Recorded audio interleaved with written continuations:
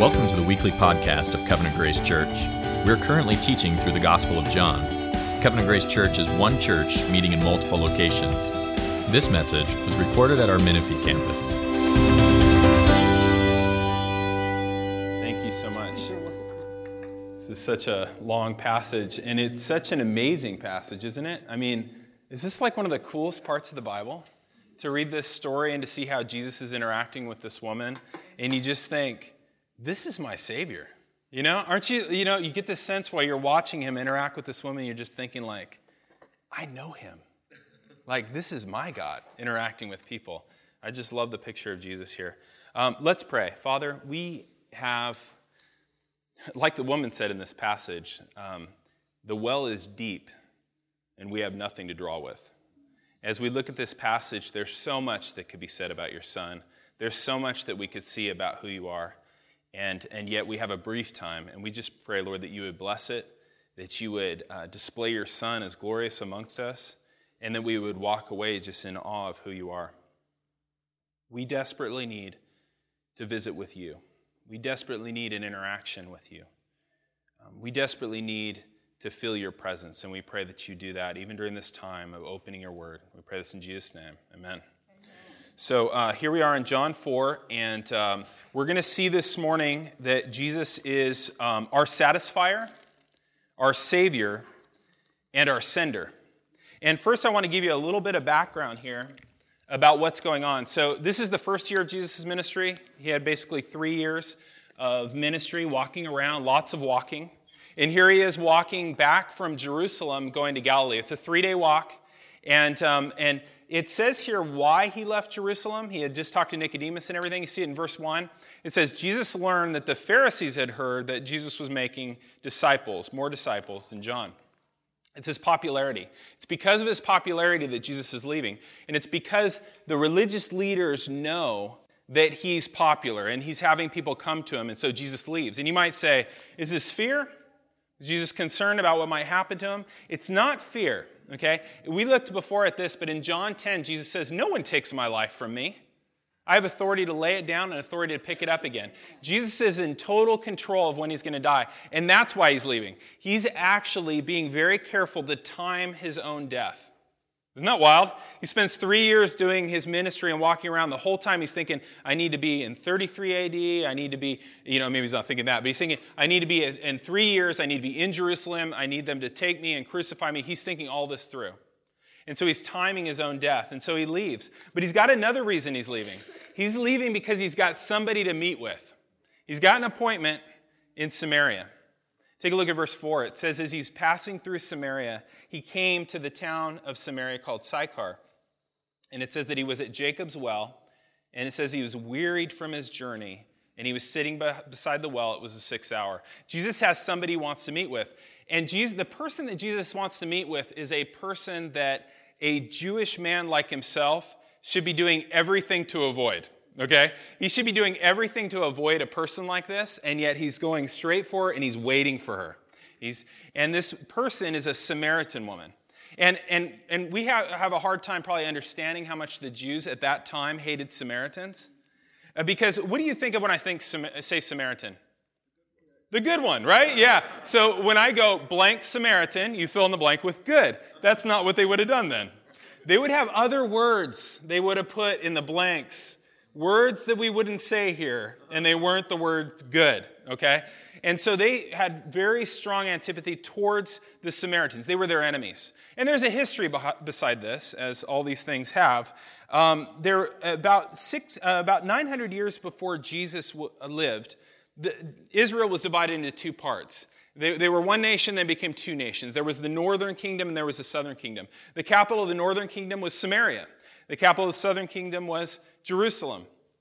And what happened while they were split is the Assyrians came and they took over the northern kingdom where Samaria was. And they hauled off all the important Jews, all the people of any distinguishment. They took them into their nation, and then they put other people in, foreigners, into that land. That's what they would do. They'd take you out of your land, and they'd put somebody in there that they took out of their land, and you mix them all up, and it's easier to control them. And so they were hauled off. And you had a few Jews remaining, and those few Jews that were remaining ended up intermarrying with the foreigners that were brought in. This was something that you just don't do.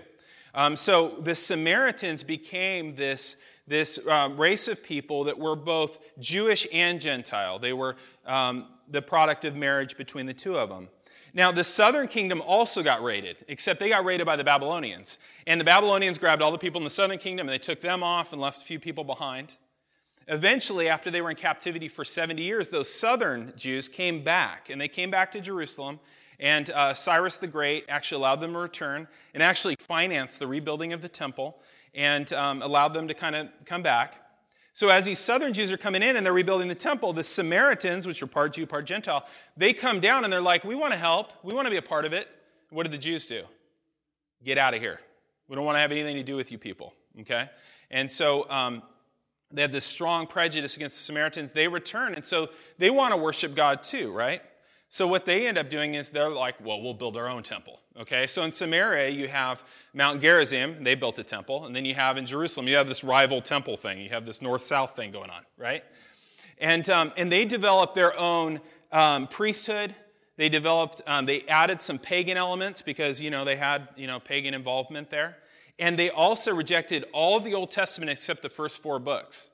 And what's funny is the first 5 books. When they took those first 5 books, they went through, and everywhere they saw mention of Mount Moriah or Jerusalem, they crossed it out and they put Mount Gerizim all the way through, okay? And so they make their own copy. So the Samaritans were the Jews' enemies at this time, at the time of Jesus. They were the Jews' enemies politically, because they were seen as compromisers. They were the Jews' enemies racially, because they were seen as kind of half-breeds. They would have said things like that about them. Lots of racism towards them. They were their enemies religiously, because they were seen as heretics, which they actually were, okay? And the Jews were so angry at these Samaritans that they actually came up and destroyed that temple they made up there. So at the time of Jesus, when the Samaritan woman's talking about worshiping on the mountain, they would worship at a pile of rubble that used to be their temple because the Jews blew it up. Okay, so these are not people to get along. This is a strong, strong aggression towards each other. And the disciples were like this too. They grew up in this. They had that same racism. They had that same prejudice of people of their time. And even later in the ministry, if you look at Luke 9, which is at the end of Jesus' ministry, so this is after 3 years with Jesus, they're cruising through Samaria. They come to a town. The town doesn't receive Jesus. And do you know what the disciples say? Check this out, Luke 9. And this is James and John. They say, Lord, do you want us to call fire down from heaven to consume them? And you think this is the option, But these are Samaritans. So when they don't receive the gospel and they don't receive the message, they're like, shall we nuke them? And this is after 3 years with Jesus. And it just says in the text, it's kind of funny. It says, Jesus turned, rebuked them, and they kept walking. It's like, okay, I'm going to leave my ministry with these people, the shall we blow them up people, okay? And on top of all this Samaritan he's going to meet with is a woman.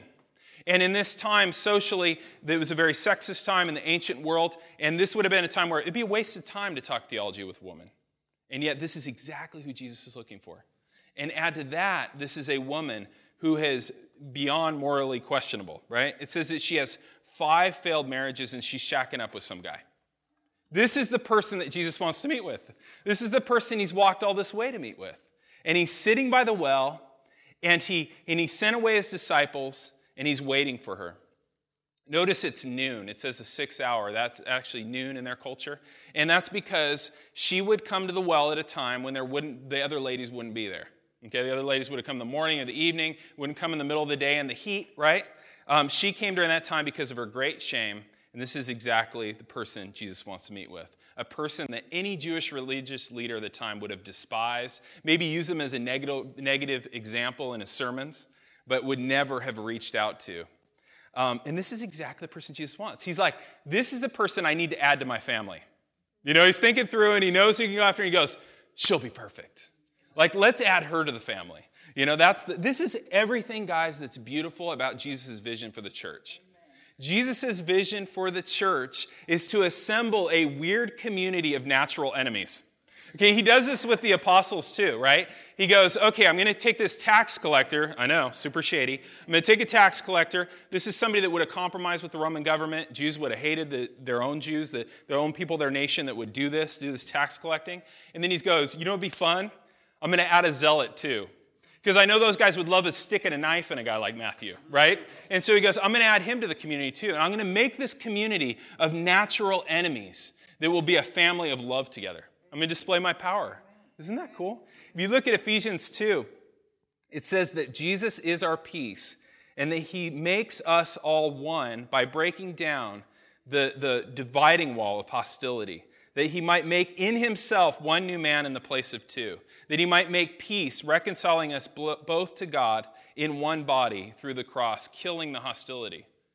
Isn't it ironic when we think about our time and stuff like that all of us from all our different backgrounds with all of our different, natural maybe hostilities or dislikes toward each other are one family, and we've been united in the body of a first century Jewish Middle Eastern man.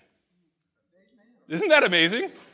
I mean, all of us, we go, that's our God. That's the one that we're united with, so therefore we're all together. And so Jesus is waiting at the well. Literally, it's on the well. So he's sitting on the edge there, and he's just like kicking it, right? He's waiting for her. He knows she's coming. And he's alone. He sent his disciples away. He didn't need them all to go get food. He doesn't want them here. He's like, you guys go. I'll take care of this. And he sends them away. He's in the middle of a 3-day walk. And what does it say about him? It says he's tired. It says he's thirsty, which I am right now. It says he's tired. It says he's thirsty. He comes to her vulnerable. And he comes to her, this is wild, asking her for a gift. He's asking her for a favor. That's very shocking, and she's shocked by it. He says to the woman, give me a drink. And she's shocked. It says in verse 9, the Samaritan woman said to him, how is it that you, a Jew, ask me for a drink? I'm a woman of Samaria. And then it says, for Jews had no dealings with Samaritans. She's shocked, okay? She is surprised. And part of the reason she's surprised, which you don't see here, is it says that the Jews had no dealings with Samaritans. Literally, it says that the Jews and the Samaritans did not use together. It's talking about her jug. The jug of water that she would draw from. He's saying, hey, can I have a sip out of your water bottle? That's what he's doing. Because I know what you guys are thinking. You're thinking well, and you're thinking like a wishing well with like a crank and a bucket, And so she's just going to drop it down, and she's going to pour it into his mouth or pour it into like his canteen. It's not that way. She says in this, she goes, you don't have anything to draw with. You had to bring your own item. So she's bringing her jug or her bottle, and she's going to lower it and get water, and he's going to drink right out of her water bottle. Okay? Don't you love him? Isn't he amazing? Let me ask you this. Do we have Samaritans? Okay, there are Samaritans that still exist. We're not talking about them. Do we have Samaritans? Do we have certain people that we won't get close enough to share the gospel with them? That we wouldn't be willing to get so into their lives and so intimate with them that we would have a credible testimony to them? I'm not talking about you just walked up to somebody and dropped a tract on them. That's fine too. I'm talking about people that you would get close with. Okay? Are there people that politically you don't like? You don't like Democrats. You don't like Republicans. You don't like this. You don't like that. Or there are certain people racially that you just struggle with. Honestly, you'd never say it, but when you think about certain racial groups, you're like, Are there certain religious groups? Okay? Think about it. Let it settle. Are there certain religious groups that you think, I just can't stand these people? You might think, well, they're a cult. Well, what are Samaritans? This was a cult, This was a heretical group. Are there different people's lifestyles? Are there people that have certain, quote, lifestyle choices that you just do not want to be near? You wouldn't want to be that close with. Let me give you a simple diagnostic test of who your Samaritans are. Who is it that you would be unwilling to drink from their water bottle? And some of you are like, I'm a germphobe. I won't even drink from my own. You know what I mean. Who will you not drink from their water bottle? We struggle, guys. It's strange. We worship Jesus, and yet we struggle to get near to people that he loved enough to die for. And we struggle to even get near him. How do we change? How do we keep from being this way? How do we keep from getting in the way of this awesome project Jesus has started? I mean, this thing is something he started to gather a community of diverse people that are natural enemies. How do we not get in the way of this? And you know how we don't get in the way? we need to see that we're all Samaritans. Okay? Because a lot of times we're like, oh, I get it. I'm Jesus in this story. No, you're not Jesus in this story. Have you ever heard it taught that way? Like, hey, be Jesus in this story. You're not Jesus. You're the Samaritan woman. Wake up. Okay? Wake up. We are the Samaritan woman. Politically, we have rebelled against God's kingdom. You want to talk about bad political decisions? Okay? Religiously, we bring to God all kinds of idolatrous beliefs and practices, don't we? Even now, even people that have read the Bible for a long time, it's bizarre the things we think of. Our practices and our beliefs are idolatrous. Want to talk shady backgrounds? There's some shady backgrounds here, okay? We think about our families and where we've come from. Loose morals, we got that too. Guys, like the Samaritan woman, we are the last people that Jesus should want to come near. And yet this morning, he's here for you. He was waiting here for you. As you arrived, he was sitting by the well waiting. He's got something to tell you. Now, what follows here with the Samaritan woman is a very confusing conversation, okay? As you read it, you realize, if you can even call it a conversation. Have you guys ever heard of switch tracking before? Okay, I was listening to this podcast, NPR podcast called The Hidden Brain. It's nerdy. I like it. People say it's boring. I like the boring ones. There was this episode on switch tracking, and the idea is switch tracking is when two people are having one conversation, but it's not one conversation. They're having two conversations in one. Have you guys ever heard of that? Okay. They gave this example of a husband and wife, and the husband comes home, brings flowers to his wife, thinks he's doing a really good thing, and she's like, thanks, but I told you I don't really like this kind of flowers. And then he says, you could have said that nicer. Okay, what are they doing? They're about to have two different conversations. She's going to have this conversation about, I've told you a bunch of times what I like, and you just don't listen, and I wish you would. That's one conversation. And his is, hey, I try to do nice things for you, and you don't appreciate stuff. Okay, and they're going to continue to have these separate conversations. They're going to get further apart and angrier. Have you guys ever heard of switch tracking? Okay, good. I thought you might have. You looked confused in the beginning when I explained it. You were like, oh, yeah. They're having two conversations. The difference here is that Jesus knows the conversation is different, and he's guiding her. He's guiding her into two things he wants to show her. You can see them in verse 10. Jesus answers, if you knew, 1, the gift of God, and 2, who it is who's saying to you, give me a drink, you would have asked him, and he would have given you living water. He's like, you're the one that needs the favor, and if you only knew what the gift was and who I am, you'd be asking me. So that's what we're going to look at this morning. We're going to look at what is the gift and who is Jesus. Firstly, what is the gift? I love the way Jesus starts with her here. He starts with her thirst, doesn't he? He starts with her thirst. And you could just say, what does he mean by thirst? We know he's speaking spiritually. We know she's not getting it. What's this thirst thing? Take a look at Jeremiah 2. If you guys have a Bible there, it'd be really worth looking at Jeremiah 2. It's an awesome passage. Jeremiah 2, 12 through 13. The prophet Jeremiah says to the idolatrous people of God, he says, be appalled, O heavens, at this. Be shocked. Be utterly desolate. This is 2:12. Declares the Lord. And listen to this. My people have committed two evils. They have forsaken me, the fountain of living water, and they have hewn out cisterns for themselves, broken cisterns that can hold no water. It's a really cool image that God uses here. And the image is that God is this fountain of living water in the desert. So imagine the whole world is a desert like sand dunes. Whole world is a desert of sand. And in the middle is this fountain of living water, and it's bubbling over, refreshing, and all these things, right? If you need a bottle of water, we got them back there. But there's this refreshing fountain in the water. And what happened is that we, by sin, have rejected the fountain of living water, and we've gone out into the desert to look for other ways to satisfy our thirst. And he says we've hewn out cisterns. Cisterns would be these stone things that collect rainwater. So it wouldn't be nearly as good as living water, but collect rainwater. And what's the problem with them? They're broken, right? They leak. So we're going after things that don't even have water in them. And that leaves us without water and insatiable thirst. Guys, the life lived apart from God is a life of perpetual spiritual thirst. Because he's designed us to fulfill our thirst in him. We have real needs. We have needs for things like approval and hope and peace and happiness and pleasure and all these things. They're real needs. Security, they're real needs. But what we've done is because we don't seek those in God, we've looked for them in created things, right? We've looked for them in the creation. We, sometimes try and take care of those needs through alcohol, through drugs, through entertainment. I mean, we have very entertainment. I'm not against entertainment. I love to be entertained. But we have a very entertainment-centered culture. Sometimes we numb it that way. Sometimes it's with sports. You know, I have no sports gene. I'm not condemning sports. I don't know anything about it. Career. Sometimes we put all of our stuff in career. We're going to find our hope and our security and our joy and all that in our career.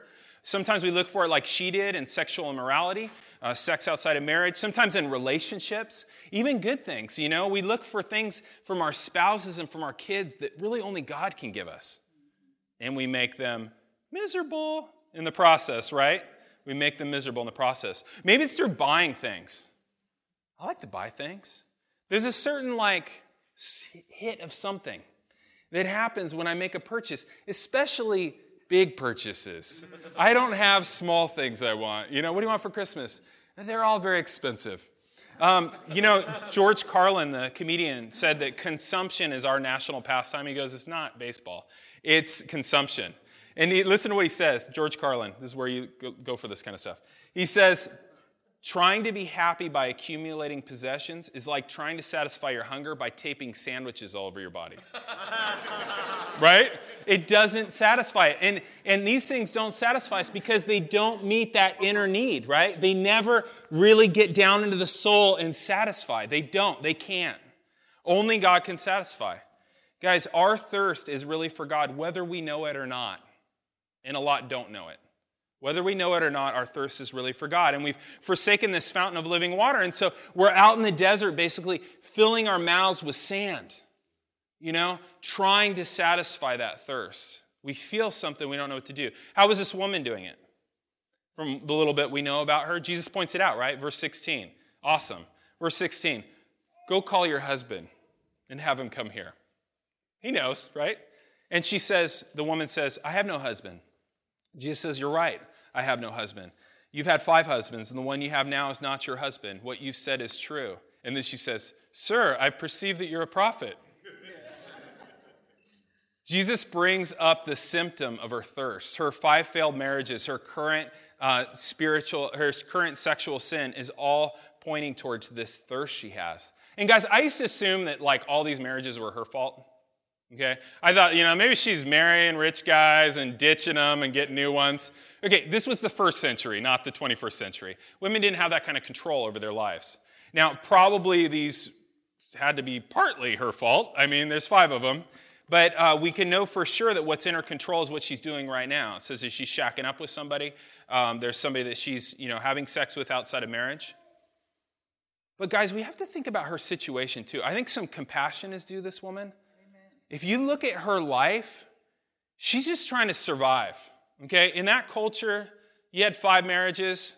You're not the most eligible woman in town, okay?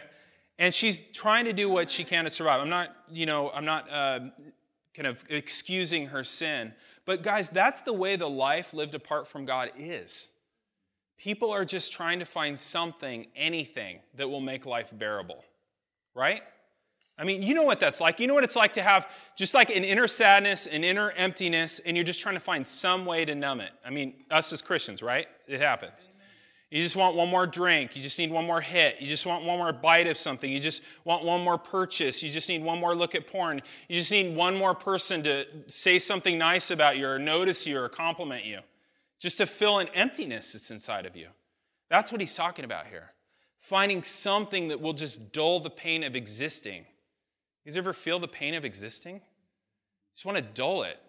So when we look outside and we look at those who are like the Samaritan woman, I think a lot of compassion is due because sin is something you use, but sin is something that uses you too. And so in sin, we're always a victim and a victimizer. We're both, We're both. And so, and I would think about it this way. What if, guys, you were so thirsty, but you had some sort of mental thing where you'd forgotten there's a thing called water? What would you do? You'd have this feeling of emptiness, right? And you just try and put things in. That's what sin is. We're just heaping sand into our mouths in our life lived apart from God. And the sad thing is that most people think that the problem is they just haven't got enough of it yet.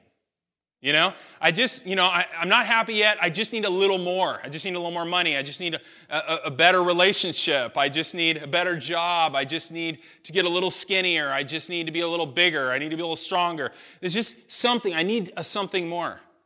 You know what Jim Carrey says? This is comedian hour, I guess.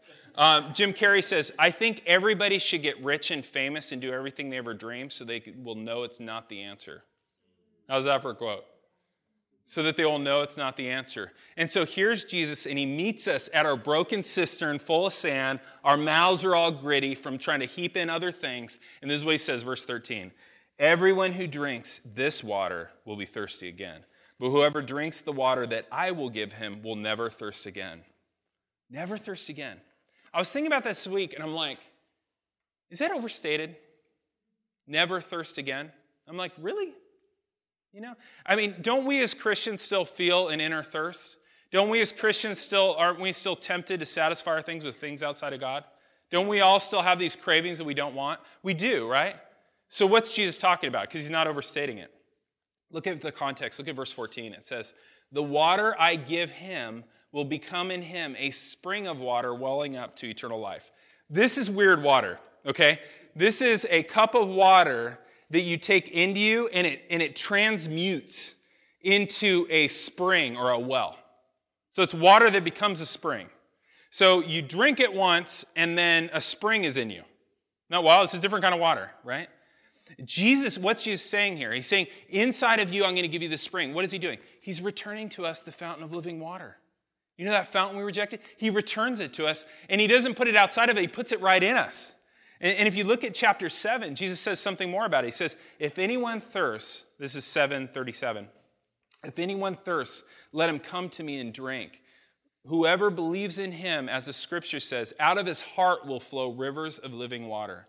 And then it says, now he said this about the Spirit, whom those who believed in him were to receive. Guys, this fountain that he puts in us, this living water that becomes a fountain, is a person. It's the Holy Spirit. And we will never, because the Holy Spirit is in us, and we can receive joy and peace and security and all those things directly from the Holy Spirit as we commune with God, we will never, ever have to be driven by sinful desire. We will never have to seek satisfaction out in the world amongst the sand. Can we? We can, but we never have to. Isn't that cool? And so discipleship then is learning how to satisfy our inner cravings by drawing our refreshment from the Holy Spirit he's caused to dwell in us. That's what the game is. That's how we learn to actually grow in Christ. Discipleship is about learning how to satisfy all of our inner cravings by drawing our refreshment from the Holy Spirit whom he's put in us. This week, as many of you know, we lost a very great man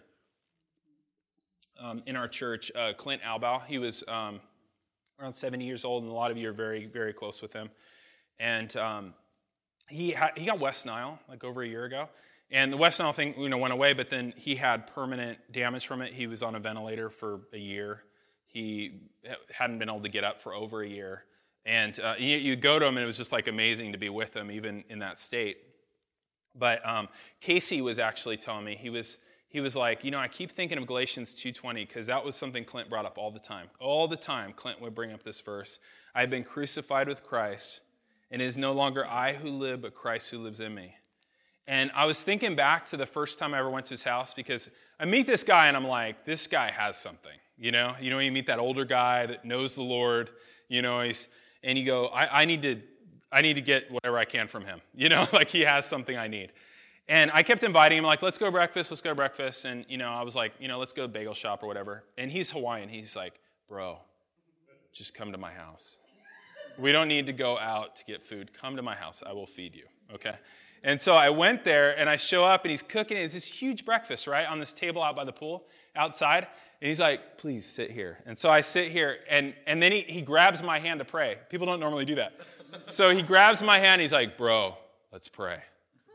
And I had the most amazing conversation that morning with him about the things of the Lord, and just the presence of God in his life is just amazing. And since then, for years, just every time I'm with him and stuff. When I went over to his house, I felt like I just met with like the Apostle John, or I went to Isaiah's house, it was crazy. And I just think to myself, what kind of 7-year-old do I want to be?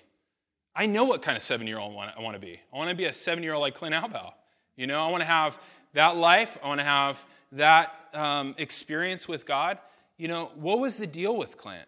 Guys, over the years, Clint had learned to satisfy his thirst from the fountain of God and not from the sand of the world. But see, guys, he had learned to do that. Okay? It's not like when he got saved, and he would tell you this, not like when he got saved, all of a sudden everything was perfect, right? And it wasn't that he was perfect even, before he left us. But he had learned how to satisfy his thirst from the fountain God instead of from the sand of this world. And you can learn how to do that too. Like, people like him are there for us to know that it's possible. He would be the first to tell you how much of a sinner he is, and his background and his current struggles, and he would always talking about the flesh this and the flesh that, So there's obviously an inner wrestling, but he had learned this, and that's what being a disciple of Jesus is about. It's about learning how to draw your refreshment from the Spirit and not from the sand of the world. That's what it's at the core. Let's go back to this conversation here, and we'll finish this up. Go back to the conversation here with Jesus and the Samaritan woman. He had just gotten a little too into her business, didn't he? When he said, call your husband, and she goes, I don't have a husband. You think you'd in there, and he's like, actually, I know you've had the 5 husbands, the one you're with hasn't, not your husband. You guys ever seen Sherlock Holmes? It's that kind of a thing, It's just like boom, boom, boom, boom, and you're like, whoa, okay.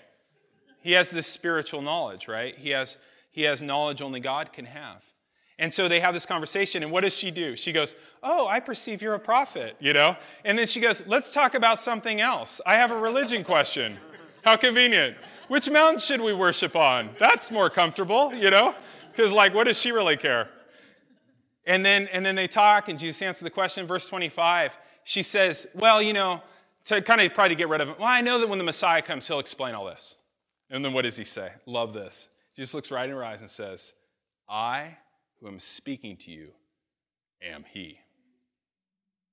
And she's like, right? That's the second thing she needed to know. She needed to know who Jesus is. Jesus is the Messiah. Jesus is that Savior King that we and she had been waiting for. Jesus is the one who has come down to meet with us. He didn't just take a 3-day walk, right? He is God who's come in the flesh. He's come to meet us at the well. And not only has he come to drink from our cup, he's willing to do that. He's come to drink from our cup. He has been willing to take the cup of God's wrath away from us. Because there's a cup of God's wrath, right? Which, because of our sin, we would have to drink. And Jesus comes and he goes, you know what? I will drink it. On the cross, he became our substitute. On the cross, Jesus Christ paid the price of separation that we deserved for all of our idolatry and for all of our wanderings and for all of our seeking joy out of the places. Do you remember what Jesus said on the cross? He says 7 different things we have recorded. But one of the things he said is, I thirst. On the cross, before he died, he said, I am so unbearably thirsty. What is that? On the cross, Jesus Christ was experiencing the ultimate thirst, the ultimate separation from God, so that you will never have to be thirsty again. Isn't that good? On the cross, Jesus Christ was doing that for us. Jesus died and rose again so that he could implant in you, in your carcass, okay, in your body, that he could implant in you a well of his Spirit so that you'll never have to be thirsty again. That well of communication with him and connection with him that is a foretaste, just an appetizer of the world to come, when we'll have ever-increasing joy there. It's what Clint's doing right now. He's experiencing ever-increasing joy in the presence of God. And we'll join him. We'll have resurrected bodies. Clint was a very active man. He was a guy that, was always out in his yard. And because you think, when I tell people the story of West Nile, how old was he? I'm like 70. And they're like, oh, yeah, well, he was old. No, Clint was not old, Clint was like out in his field, cutting down trees. He had like a Armageddon pile of wood, chopped wood. He had chopped wood to last forever, It was ridiculous. And he was always working his yard and stuff like that. Probably got it while he was out there. He's going to have a resurrected body. And we talked about that a lot over the last year, that his body will be made new. He will be up and moving and chopping wood again, if that's his delight, in the world to come. How do we respond to this, guys? How do we respond to this? How do we respond to this truth? How do we respond to this gift in this person? Take a look at verse 10 again.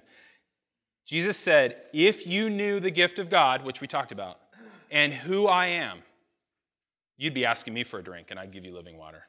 Well, how do we respond? Guys, it's a gift. It's a gift, people. You take it, okay?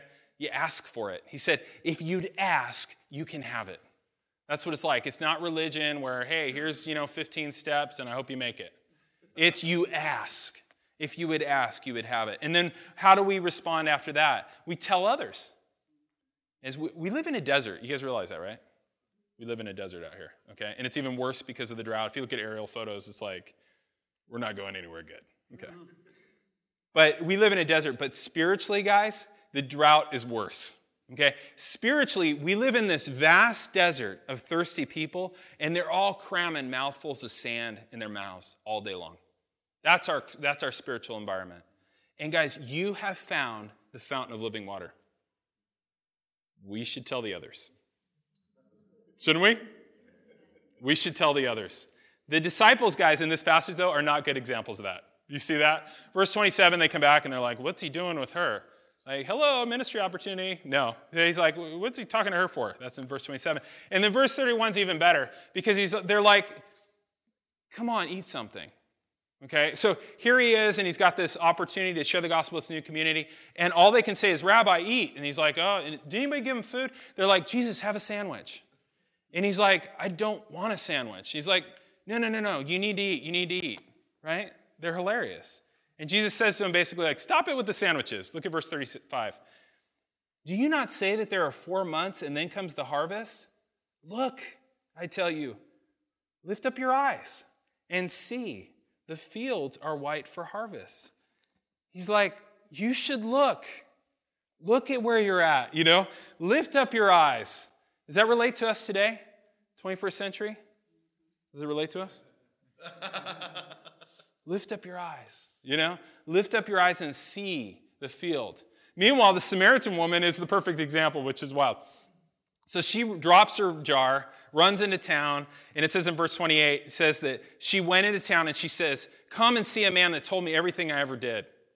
Can this be the Christ? She's not even sure, right? But she's telling exactly what she knows. And they all came out of town. There's this flood of Samaritans, right? The disciples would have missed the biggest evangelism opportunity they'd ever have because they weren't looking. And I know when I bring up evangelism, it's easy for people to feel guilty and then come the defenses like, I'm not ready for that. Maybe it's, I don't know enough yet. Or, have you seen my life? I'm not straightened out yet. Let's do that first. But look at her. What does she know? She knows the little teeny bit Jesus told her, and she's not even sure about it when she says, can this be the Christ? It's got actually a little bit of a negative. Like, this can't be the Christ, can it? Like, what kind of evangelism is that? Come and see them. So she just says what she knows. And then her life's not cleaned up. Just that day, she was there at noon because everybody's just like, that girl's nasty. And here she is in town, and she's sharing Jesus.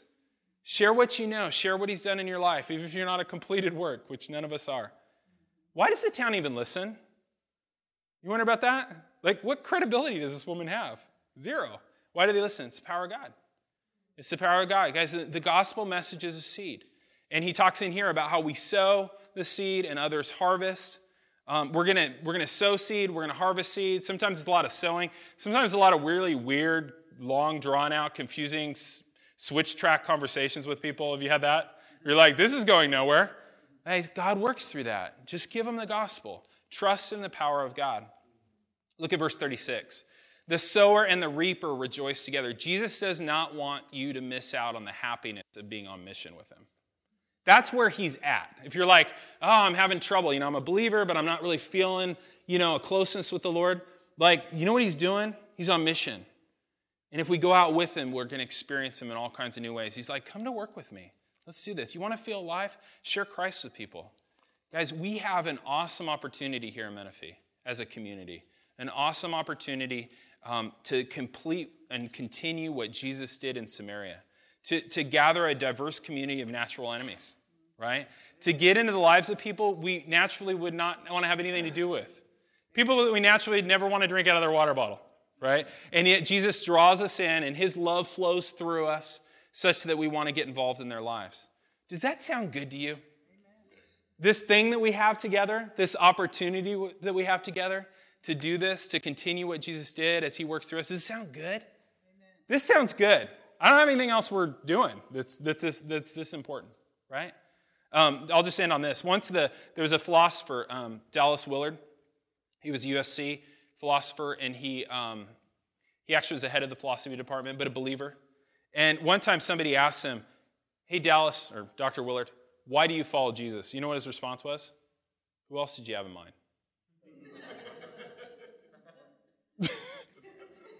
That's a great question. There's no response. All you can say is like, myself, but you don't really have another person to put it there, right? Who else do you have in mind? Who's better? Who's got a better mission? This is so good. Let's pray. Father, we just are so thankful, Lord, that you're the best. I mean, we just think about who you are in the person of your Son, the way you treated people, the way you loved them, way better than we ever have. We just pray, Lord, that you give us your love for people. And we thank you, too, that you've created a community for us. I mean, there's a million reasons we can come up with to not put our effort into this community, this church. But, Lord, you've given us such a great mission, and you've provided us such a great example, and you've given your Spirit to us to accomplish these things. And you've given us the gospel message, which is a seed that has power. And we just pray, Lord, that we would sow and reap with joy, as this passage says. That we just have a great time being on mission with you. That we'd have a great time loving people that in our own selfishness we never would have before. And we thank you for this. I thank you for these people that love you. You can see on their faces when I'm talking about these things that they're all in. I just thank you for that. What a miracle that you've done that with us. That you would seek such as us. We thank you in Jesus' name. Amen. You've been listening to the weekly podcast of Covenant Grace Church, Menifee. If you would like to know more about the Menifee campus, visit us online at covgrace.org/Menifee.